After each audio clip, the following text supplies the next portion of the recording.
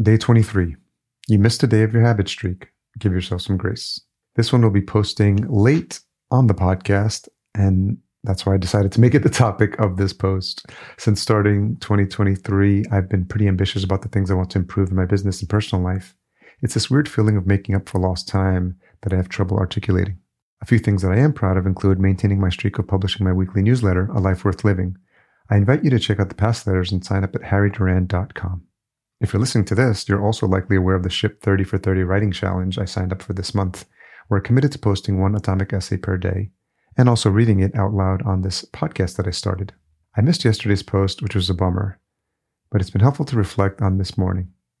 Yesterday, which was Sunday, was a day of doing my best to disconnect from screens. I read a physical book and even got a solid workout in. As the day progressed, I kept thinking about my daily essay, but by the time evening had rolled around, it was clear that it wasn't going to happen, and I had to be okay with that. So if you've been pushing hard to keep your 2023 goals humming along, please give yourself some grace when you miss a day. It'll happen, and it's okay. Don't let it be an excuse to relax too much. Get back on that horse and use the time off as a reset of your commitment.